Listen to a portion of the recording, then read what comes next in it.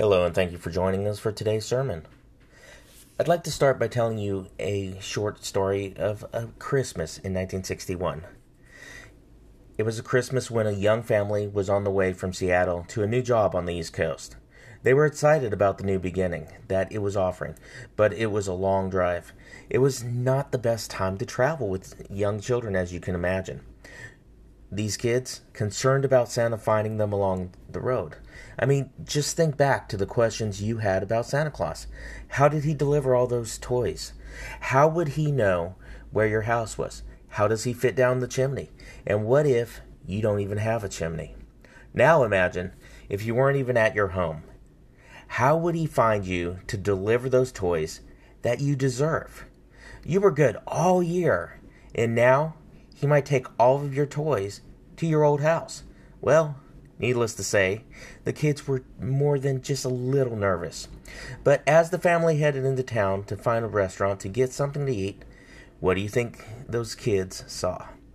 It was none other than Santa, right there in the crosswalk. He held up his hand for the family to stop, and as they rolled down the car windows, Santa poked his head through a window and said to the children, "Oh, there you are. I was wondering where I'd find you tonight."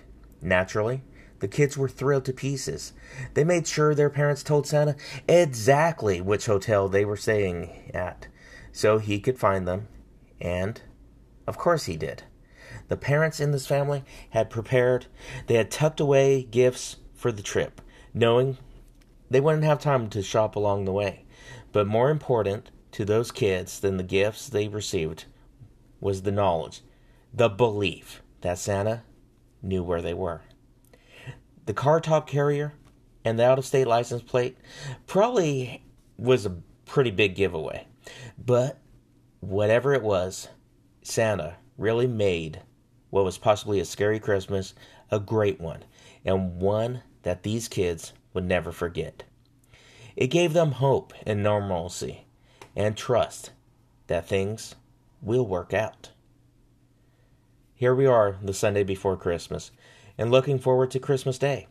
Today, I want to speak about the hope Christmas brings. The hope that these kids got from Santa Claus, poking his head in and making a simple promise to them that they were not forgotten. Regardless if you're a Christian or not, there is something about this time of the year that brings hope to all. Hope for a brighter future and humankind as a whole.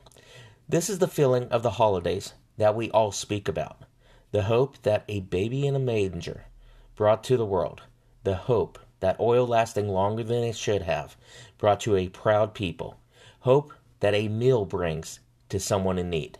And the hope that a caring action can bring to a friend or a stranger alike.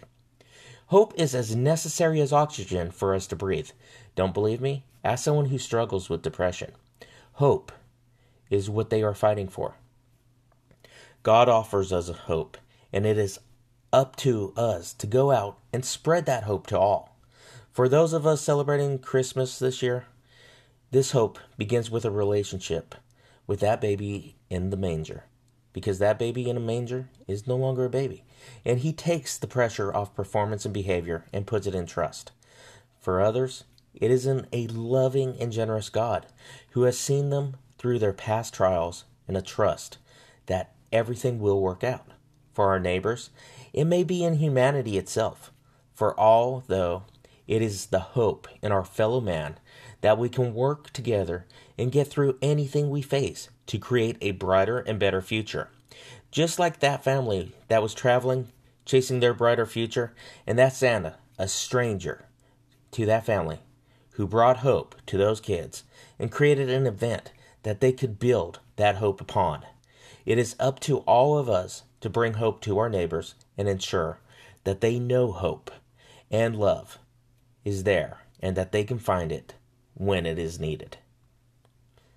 As Romans 15:4 tells us, for everything that was written in the past was written to teach us, so that through endurance and the encouragement of the Scriptures we might have hope. And that's what it's all about. We can be comforted even during difficult times because of the source of our blessed hope. We have this within us, and we can ensure our neighbors do as well. And with 2020 being so stressful this year, we all need just a little hope. Hope for the new year.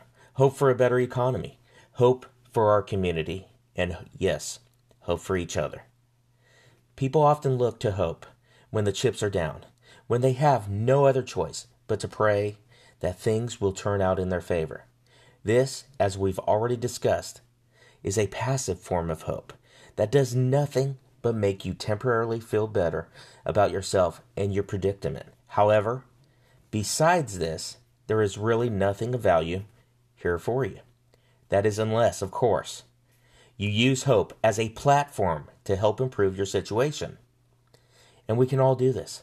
Hope can be fleeting and can leave us in a worse place if nothing is done with that hope. It can even cause us to crash. However, if we, the community, are there to help nurture that hope, it will help you do anything. It will alleviate self-doubt. It'll alleviate anxiety, fear, and stress by reducing the uncertainty. As a result, hope can help produce a higher level of self-confidence and self-belief that things will work out in your favor. As such, you now suddenly have more comfort and contentment, happiness and control.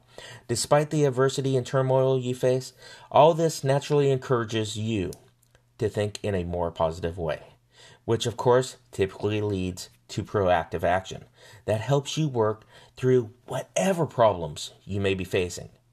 But we can't do that alone, and that is why our communities are so important. Our family, our friends, and our church make all the difference, but only if we are there to help each other. Together, God has given us the ability to accomplish anything. In order to get the most from this feeling of hope, it must evolve from just being a feeling to more of a lifestyle that reflected in everything you do and everything you are.